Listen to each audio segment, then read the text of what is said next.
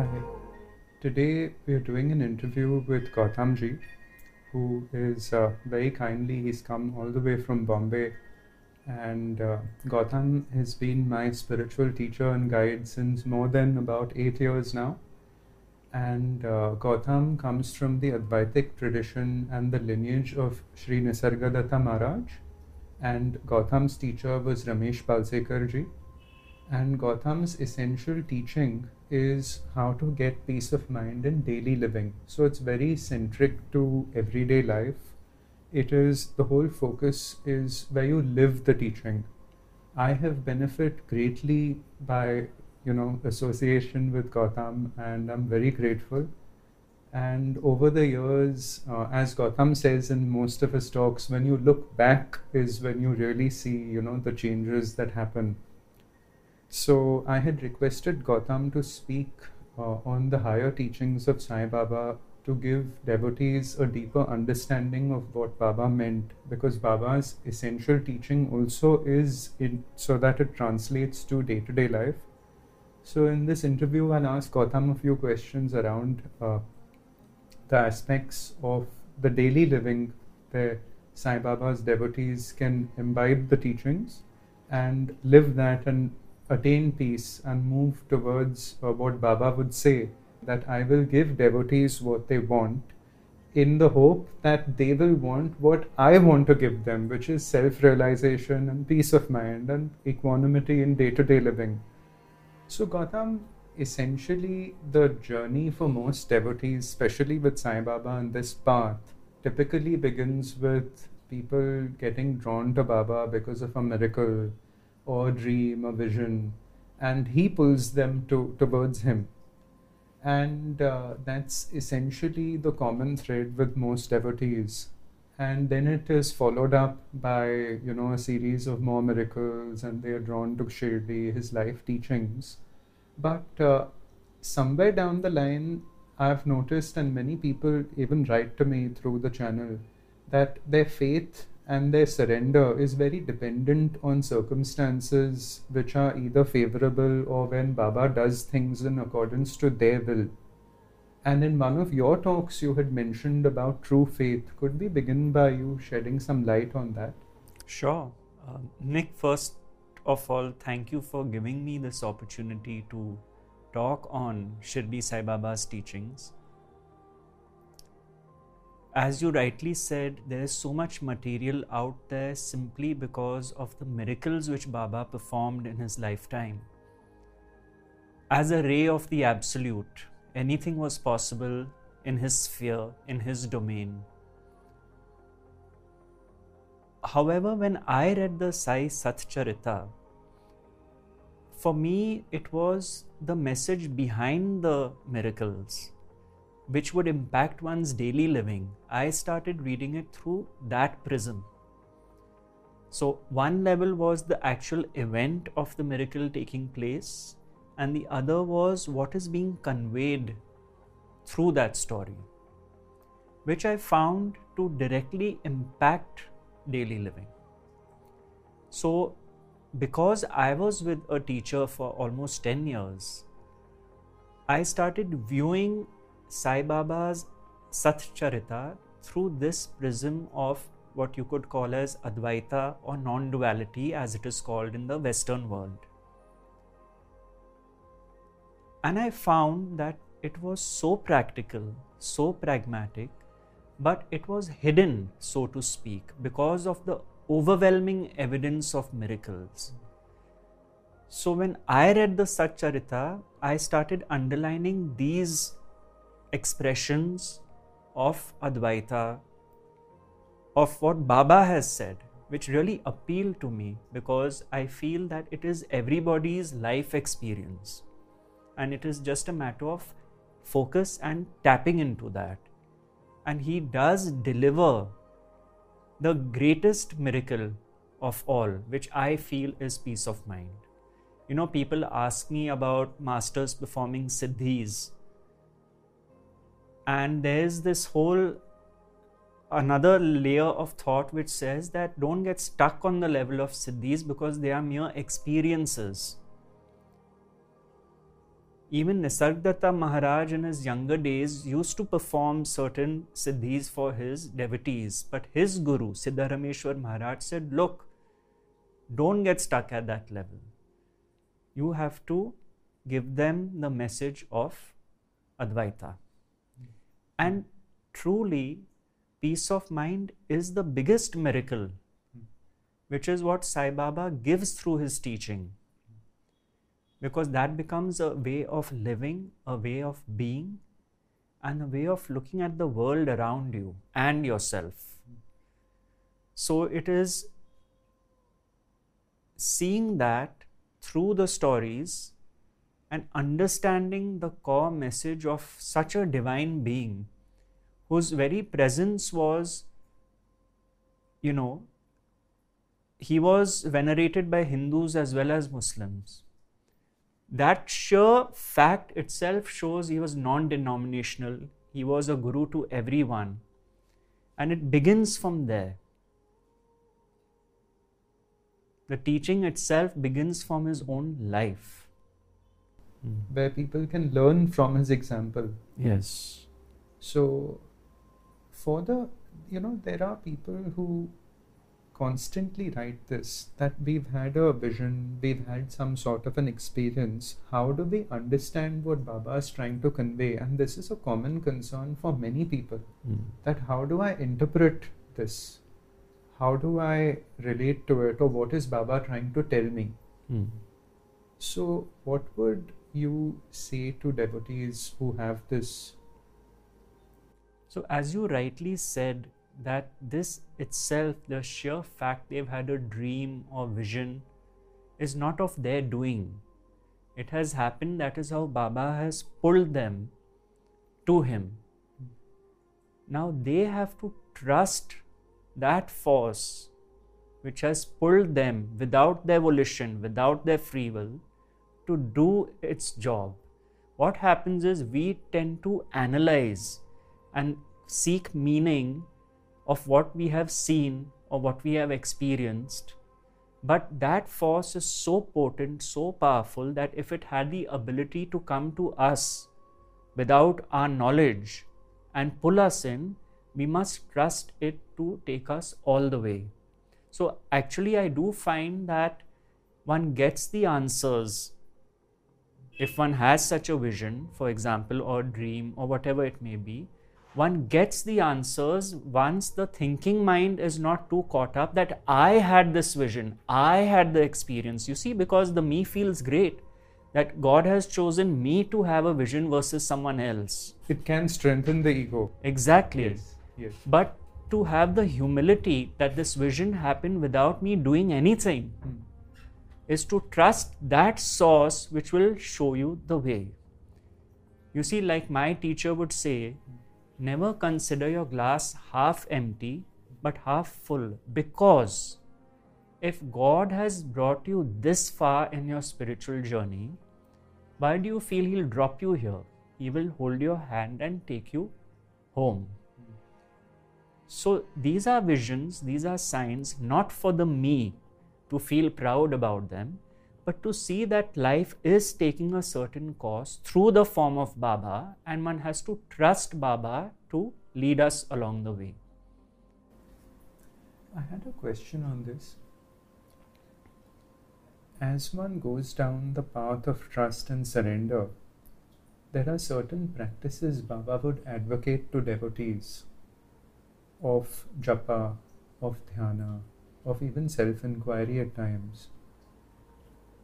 Devotees that are sincerely committed to Baba and wish to go down the path of self-realization, could you talk a little bit on practices for devotees where they can adhere to these, and if they can help still the mind, or if you could give some suggestions here? See, generally masters like Baba saw the aptitude of the devotee and then prescribed what they felt was the right method for that specific devotee. Some were more inclined to bhakti, some to japa, and some to self-inquiry, and others to a total understanding of what Baba was saying, depending on the aptitude. For example, someone with a very active mind.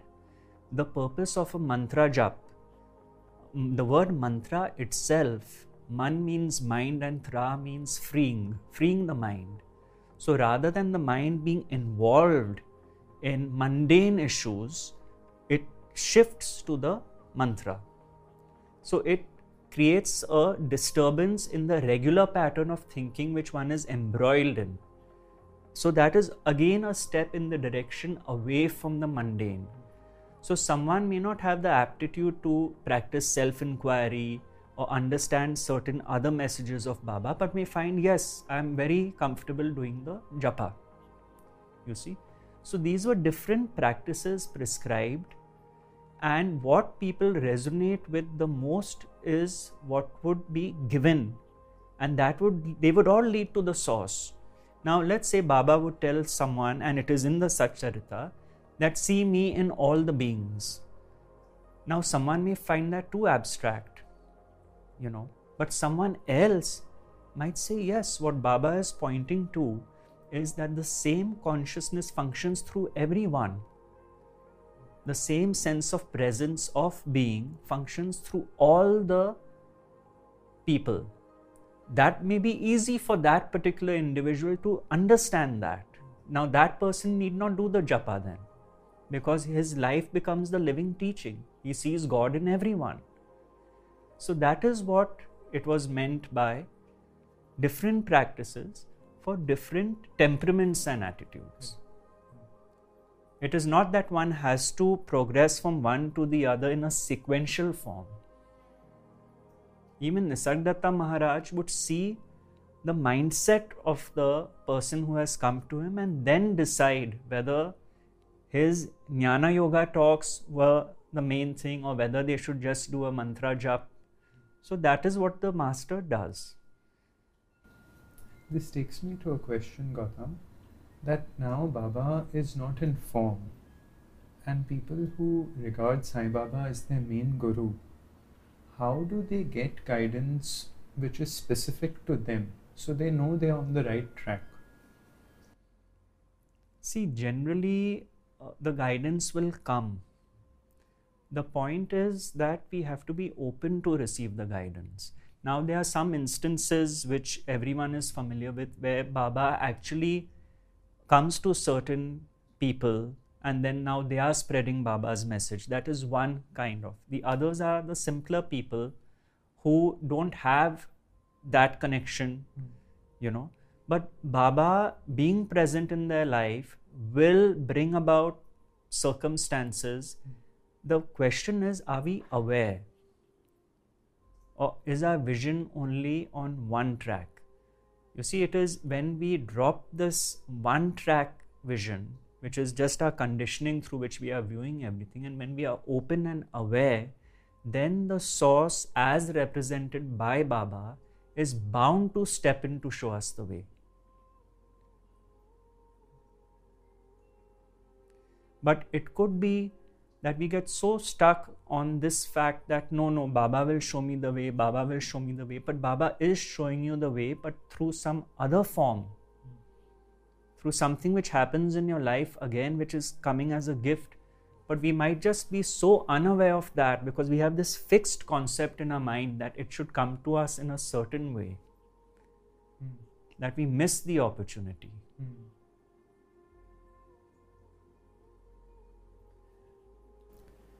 There are many devotees who have experiences because Baba would give them, So to distinguish between a real experience and an imaginary one.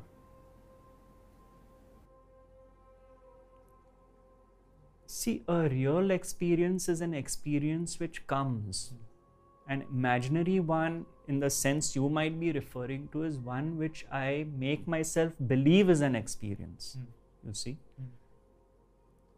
So there's a very thin line, and that is why this whole business of experiences is very tricky, because as masters like Ramana Maharshi or even Shirdi Sai Baba himself has said, all experiences come and go.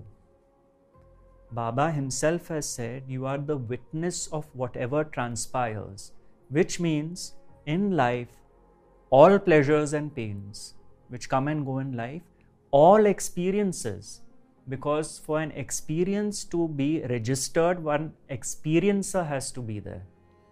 You saw, all experiences come and go. And Baba himself has pointed to this in Satcharita about being the witness. You see, so the mind is such that it tends to hook on to an experience and feel special about that experience and then want to repeat that experience. Now that experience may or may not come again, and then one can get frustrated that, oh, Baba came to me once in a dream, now I'm going to wait for him to come another time. But the bedrock of your life should be Baba's teaching. It should not be dependent on an experience of Baba. Otherwise, what is the point of a teaching if it doesn't impact your daily living? What is the point if it is stuck at the level of one experience you had? The value of the experience is tremendous because it's like a catalyst. But many of us tend to get stuck on the level of that experience. This takes me to the next question, Gautam. Sai Baba would often advocate the practice of self-inquiry, and he would often say, ask yourself at all times, who am I? And this would relate very much to this, at least that practice can help. Could you talk a little bit on the practice in general and give some guidance? Sure. So self-inquiry is also there in our scriptures, and also after Baba, sages like Ramana Maharshi, who was known for his process of who am I? You see, now this again will appeal to a certain aptitude and a certain mindset. It's not everyone's cup of tea. But what Baba is pointing to, or this inquiry of who am I is pointing to, is to understand that who is this me who feels he or she is living his or her life? Who is this me? Who is this person thinking this thought? And when this inquiry of who am I is done, the understanding starts sinking in that I am not this, I am not this. Why? Because I am the one aware of this. Who is the one who is aware of this? This is a regression, because who am I cannot have an answer in that sense, because you are no thing. Who am I is to dissolve the constructs which we have created, which separate us from what is and from the world. This me with its baggage of likes, dislikes, conditionings, feelings, emotions. It is to deconstruct this shell which we have created around us since childhood and take us back to that pure being, the pure source, like the child. Before the ego came and conditioned the child that you are separate and I am separate. So this is what the inquiry of who am I does. And someone who can go deep into this inquiry will realize this unicity, because the riddle has been solved of who am I. So again, it is a practice, just like japa is a practice. Gautam, it seems that it's important for a devotee to be able to discriminate in their day-to-day life as well. Sai Baba would say in one of the 10 prerequisites for self-realization for a devotee that they must choose the right over the pleasant. And even Bhagwan Ramakrishna Dev would make a clear distinction on worldliness and the path of God. And it seems that discrimination could be that fork or the starting point where a devotee begins like to witness and be aware. Could you speak a little bit about discrimination as a practice and how devotees could essentially imbibe that into their day-to-day lives?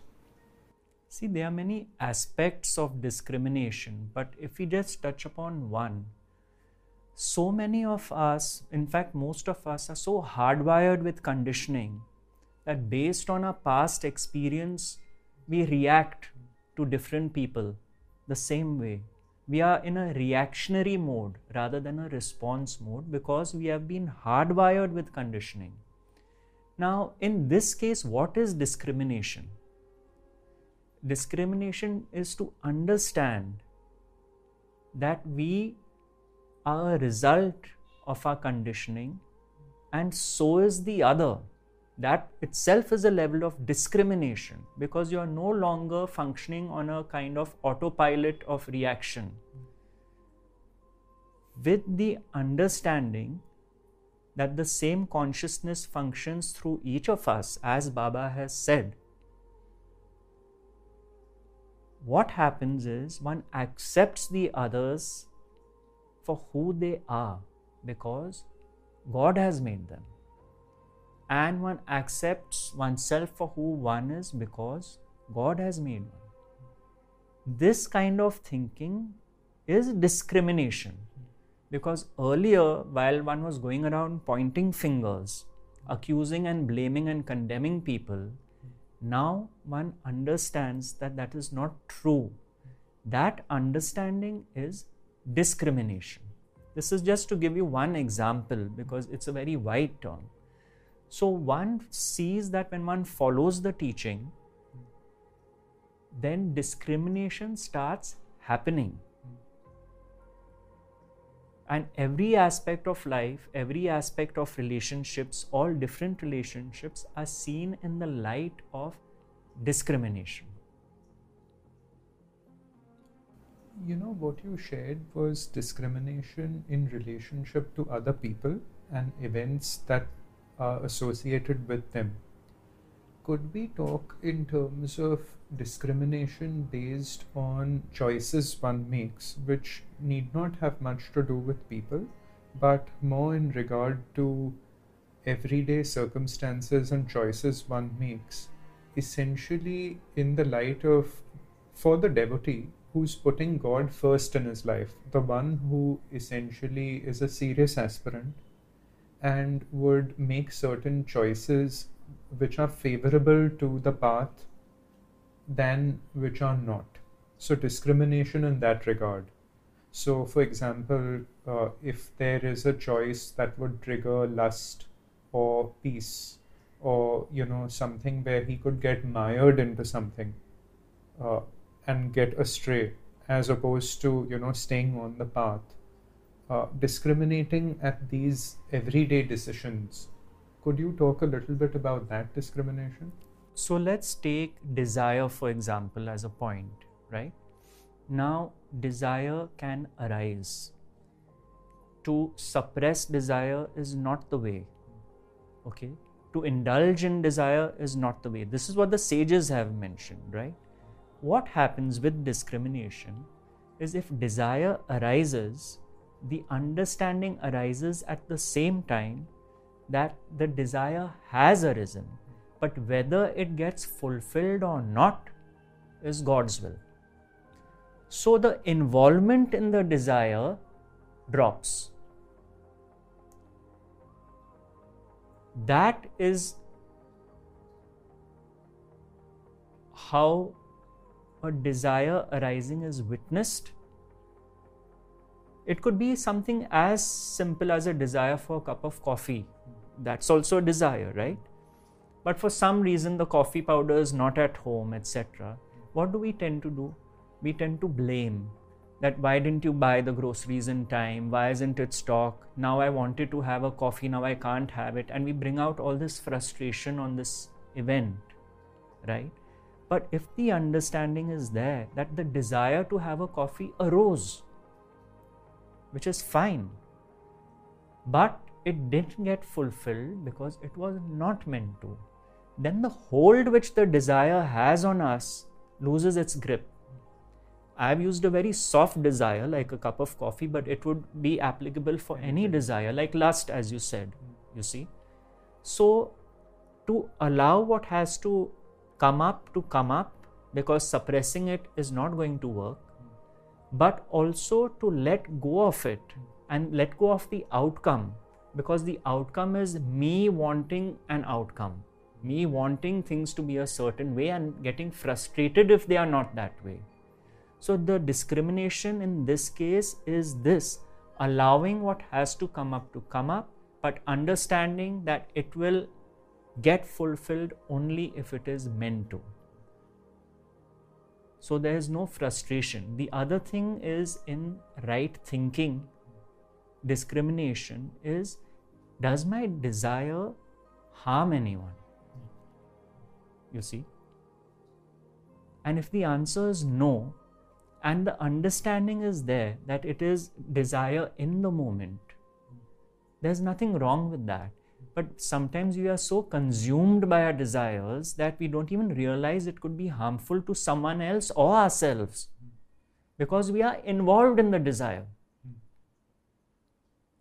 You see, so it could also be seen as a gradual progression on our own spiritual journey, because everything in life, I keep pointing to this fact that Baba said, be a witness, let the world go topsy-turvy around you, but be a witness. Because that is a very deep teaching in that one line. You see, and let the world go topsy-turvy does not mean just external events, because the world is inside you. Yeah, he would even say this, the Bhagavad Gita and the Kurukshetra is inside. Yeah. See, it's very simply put. Right now you are appearing outside me. But the fact is, you are in my field of consciousness. It is because I am conscious that everything is appearing within that consciousness, including myself and you. But are you outside me or are you within me? It appears I am speaking to you, but this voice which you are hearing now is being heard in your own consciousness. That is the Maya. But we have lost so much of this because this sense of separation is so strong, which we have grown up in. The me and the other have become me versus the other. What was a simple structure in life of duality, which is what life is, black and white, big and small, up and down, rich and poor, front and back, which is the design of duality, has become dualism. The me and the other, the polaric opposites of duality, have become me versus the other. You see, so to understand this and to understand Baba's meaning when he mentions these excerpts and says these things, then one has to live by that. Absolutely. You know, in this regard, I've had a common string of emails with the same theme come in, where people say they are living in, at least they think they are living in accordance with Baba's principles, where they say Baba has said, do your worldly duties and keep your mind on me. But they go about leading a life which is pretty much immoral, not in alignment with Baba's teachings. And sometimes it's abused. So, you know, if you could shed some light on that, you know, citing some examples like this so people can relate to it, that, you know, Baba had a much deeper meaning when he said, you know, you keep your mind on me and you do your duties in the world. At least to my understanding, it would be, you know, duties that you're meant to do, natural, as you said, not harming anyone else, doing what you're meant to do or made to do. But, you know, the emphasis for the devotee has to go withinward and even question whether they are living in alignment with Baba's teachings. So could you shed some light on that as well? So see, sometimes it's not the time. Sometimes it's not the time for the teaching to sink in. It is not that they have a choice as such, because the level of understanding or awareness is at a certain level. So one can't say that they are voluntarily not following the teaching, but the teaching has not sunk in yet. Because how can you, for example, harbor a desire which harms another. If you truly were living Baba's teaching, it would just not be possible, right? So this is where, words like earnestness and sincerity, which all masters point to, be earnest in your practice, be sincere in your practice. What happens is we segment our life, we segment our day. For example, we have a great 1-hour puja ritual with Baba in the temple where we are full of bhakti and devotion, right? But the rest of the day we are having fights with everyone. We don't get along with people. Now, if Baba has said, see me in all beings, what is true bhakti? True bhakti is to see God in everyone. What can be higher bhakti than that? So then bhakti is not just me merging with the idol at home and doing its puja and pranams, but actually living bhakti. So that comes because when one is immersed in a teaching and a master, that comes. The question is, when does it come? It is only a level of awareness which can, so to speak, speed up the process. But if it is not meant to happen, it won't. But a true bhakt of Shirdi Sai Baba or any master is one who follows the master's teaching and whose every breath, pran shakti, life force is dedicated to the master and the teaching. Because they are not two. The form is of the formless. They are not two. What tends to happen is we tend to look at the master only as a form. We venerate only the form, but then there's a disconnect between that and the rest of our lives. You see, because the same form is within as well.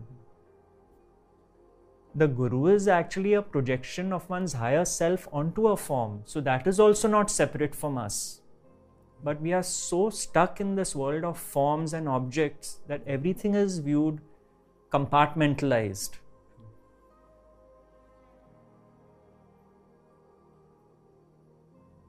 Now, it's as simple as saying the sun is not apart from you. If the sun rises and sets in the sky, this is all appearing in your own consciousness. That is how vast you are. That is how vast consciousness is, that the sun rises and sets in a vaster sky. But where? Within one's own consciousness. Which is, again, you'll find this, Baba pointing to this in the Satcharita.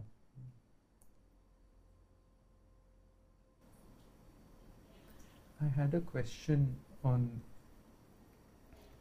following up to this, where Gautam, as people spend more and more time with Baba or whichever path they are on, could you give some general guidelines and pointers for them to know if they are on the right track, they are making progress, almost like signposts which they can self-reflect on and see?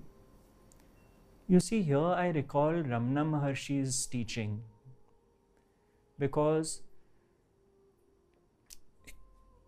let's take this another way. He was asked that how do I know that a guru is a guru, or that so and so is my guru?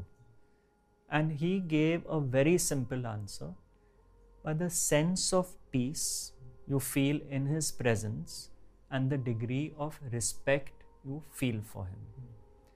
Now you see, this word peace is very important, because that sense of peace which you feel is within you, and if you are true devotee or true disciple, that would be imbued and imbibed by you. The point I'm trying to make is that your own life and what happens in your life will be an indication to you how close you are to the Master's teaching. How? By the degree of peace you feel in your life, by your sense of respect you feel towards others, by accepting people for who they are. Then you know your reactions in daily living to events that happen in your life, whether you accept them or revolt against them all the time, to people who appear in your life, whether you're always criticizing people, always condemning people. Someone was criticizing another guru, to Nisargadatta Maharaj, and he told that man to shut up. He said to criticize anything or anyone is to criticize the affairs of Brahman. So what happens is, to know the impact of the teaching is to see how it has impacted your own life, your daily living, your tolerance for people, your compassion for people. See, because we are not living in caves. We are living in a society, we are dealing with people. As Baba kept pointing out, all relationships are rinanubandhana, cosmic debt of a relationship. That is why he would keep emphasizing that even if a beggar comes to you, don't give money, but don't shout and bark at the beggar as if it's a dog. It is on account of Rinanubandhan that we have come together. Now, so are we living that?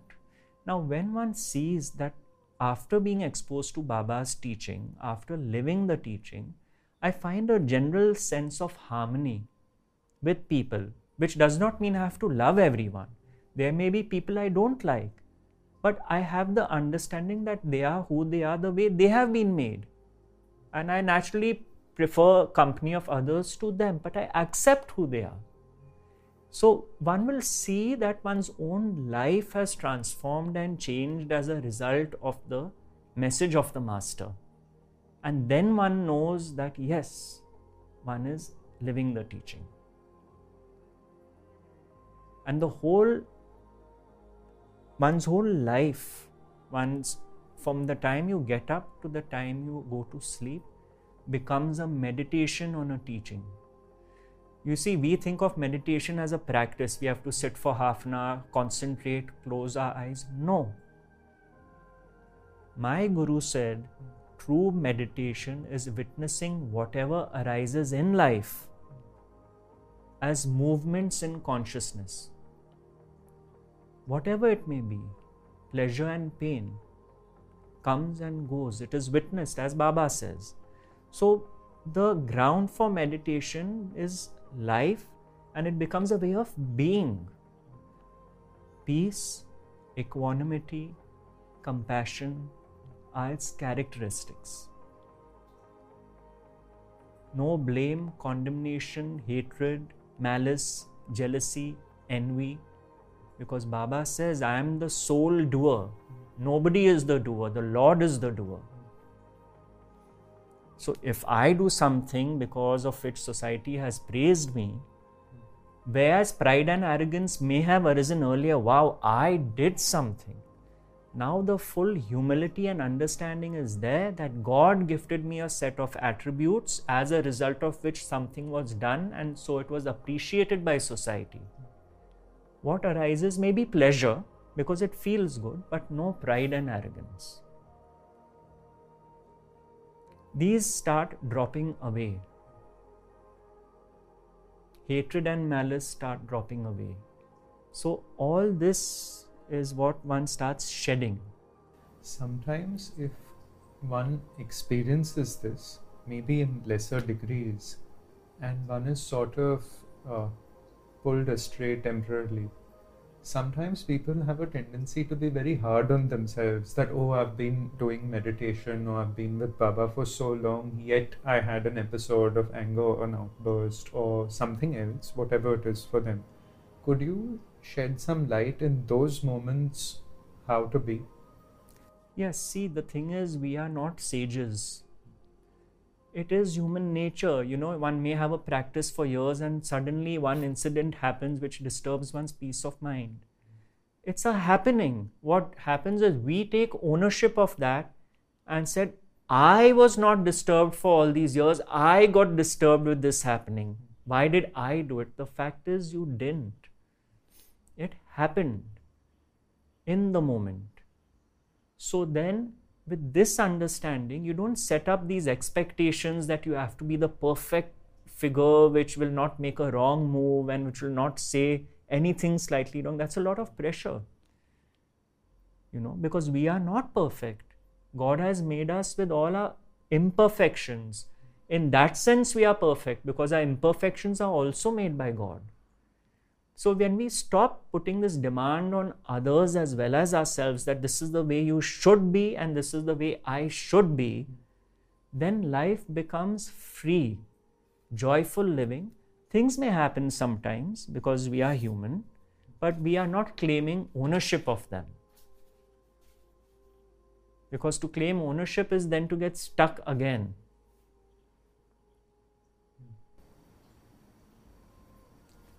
Something that I should have asked you right in the beginning. Your relationship with Sai Baba, I remember you had mentioned once, right when you were a child, you were taken to Baba and Shirdi. Yes. So if you could share a little personal, a few personal encounters, interactions, your own experiences of Baba. See, I have not had many experiences. I know he did come to me once in a dream recently. But what I do know is that when I was born, my father especially considered me a gift from Shirdi Sai Baba.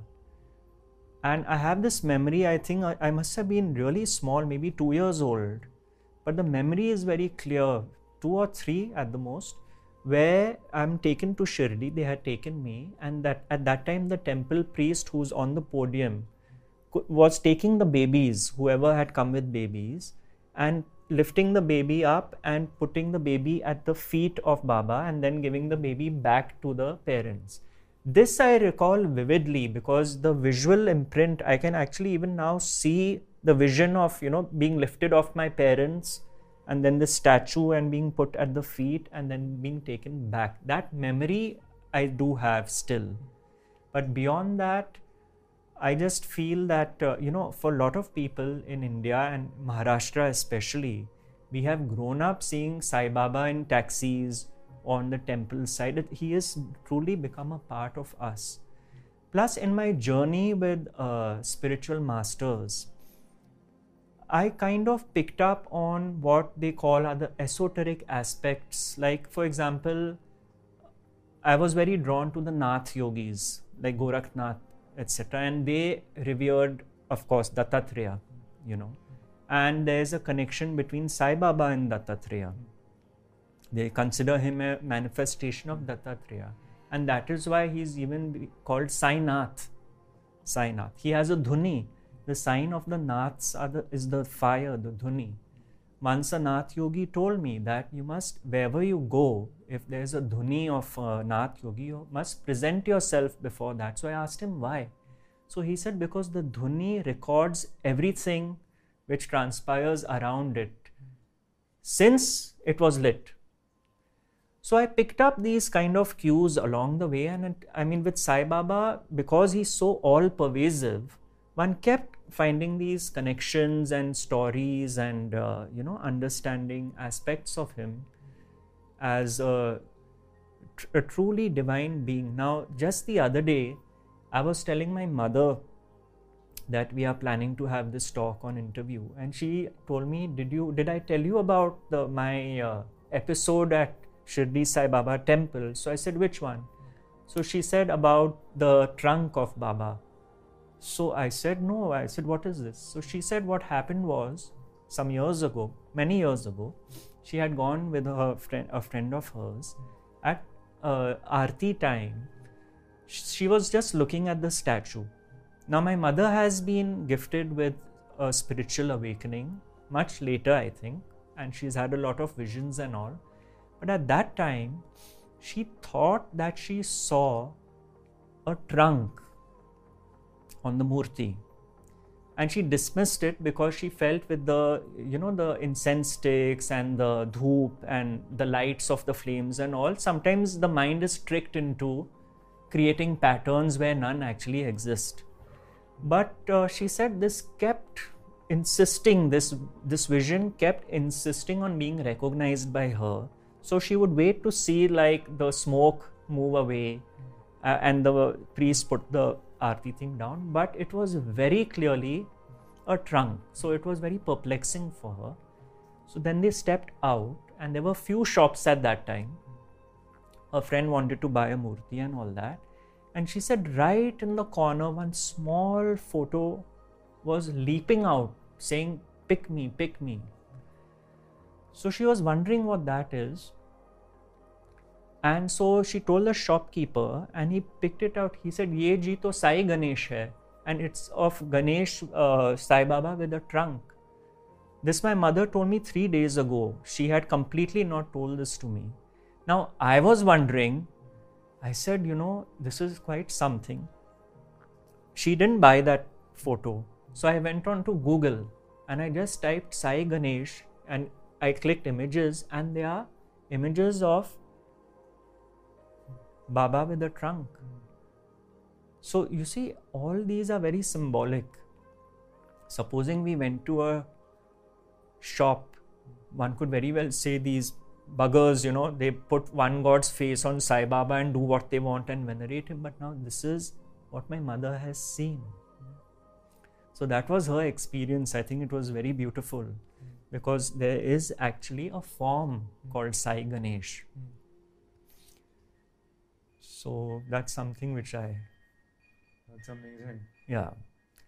So Sorry. Symbolism, I think Baba is I would use the word cryptic. A lot of his messages, his ways, his leelas were not very direct. He would use symbolism, which till date in people's dreams, visions. Any reason?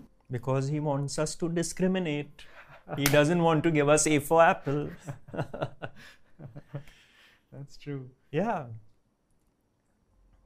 One other question. Sai Baba is probably the most popular deity in India and pretty much many parts of the world, especially where Indians are. Any reason why in the West, the teachings haven't spread as much as it has through the path of bhakti, but in the Gyan Marg or in the West, any reason you feel there's been a bit of a gap there? You see, one is that, as you rightly said, it is people of a simpler mindset. Now, Indians are bhakti prone because the tradition is to revere, to visit temples and the relationship with the murti or one's guru, for example. It is a bhakti driven path. The Western mind is more into inquiry and knowledge and thinking.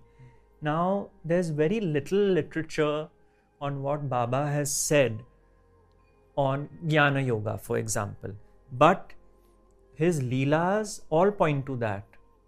Now, even the story of the two lizards, where he's sitting and someone sees a lizard on the wall and says, "This lizard is getting very excited. Why?" And Baba says, "Its sister is coming." And a man the next instant comes in his cart and puts a sack down, and another lizard runs from the cart and goes and meets this lizard. Now, at one level, we say, look at Baba's Leela.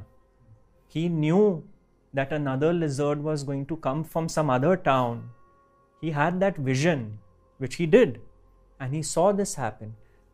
Now, the process of Jnana Yoga would be, what is behind this? What is the meaning of this? Which is very clear. Baba is saying that anyone in your life you meet, Rinanubandhana, the universe will conspire to bring about circumstances to make you meet them. In this case, it was two lizards. That was his vision, his enormity. You see? So now what happens is, because the literature is mainly driven on these stories and incidents which evoke so much bhav and bhakti, because truly only God or the Absolute could do all this, the Westerners don't have much to look at unless they really delve deeper. And that is why, because my background is Jnana Yoga, I was with a master who belonged to a lineage of Jnana Yoga masters. When I read the Satcharita, I saw it through the prism of Jnana Yoga. And that is why I underlined all these things which appeal to me, because I truly felt that living this is the highest form of bhakti. Because they are not two paths, ultimately it's the same. So I do feel that in time to come, the Western world is going to get more familiar with this master. I'll give you one example. It's only recently that around Arunachala mountain, a shrine has come up dedicated to Shirdi Sai Baba, which was not there earlier. And I feel that Sai Baba's message is going to reach out far more than it has ever been in the years to come. That is why he said, "My bones will speak from my tomb." Baba has said that the message will go far and wide. And he will come in any form, whether it is a vision, whether it is dreams, whether it is through Jnana Yoga, we don't know. But because as Ramana Maharshi had said, even Nisargadatta Maharaja had said very clearly, Baba was the absolute, always there. So I do feel that it would be really wonderful if devotees like us of Sai Baba live his teaching with a direct impact in our daily living. I think that is the service we could be of to Baba.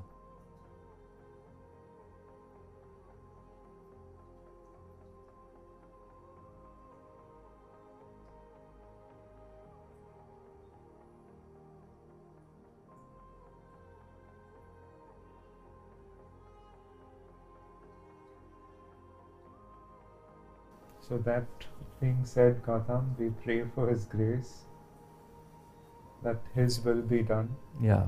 And thank you once again so much Thank for you. your time. Thank you.